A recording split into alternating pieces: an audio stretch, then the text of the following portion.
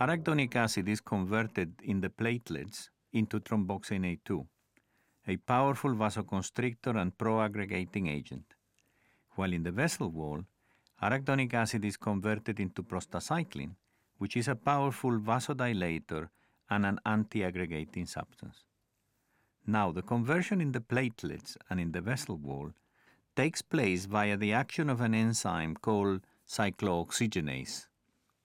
These findings led us to suggest that a balance between the generation and actions of thromboxane A2 and prostacyclin was important for the homeostatic functioning of the vessel wall, and, in addition, that changes in this balance towards an increase in thromboxane A2 might be deleterious, while changes in the balance towards prostacyclin might be protective for the cardiovascular system.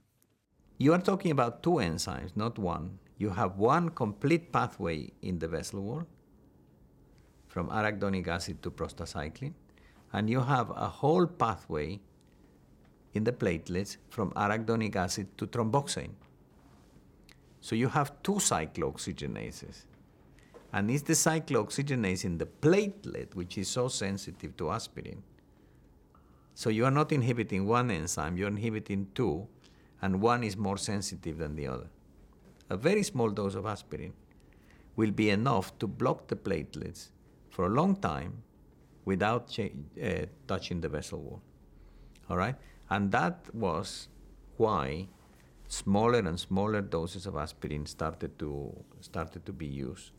And we ended up with even 100 milligrams of aspirin, the baby aspirin, which is taken by many people, even without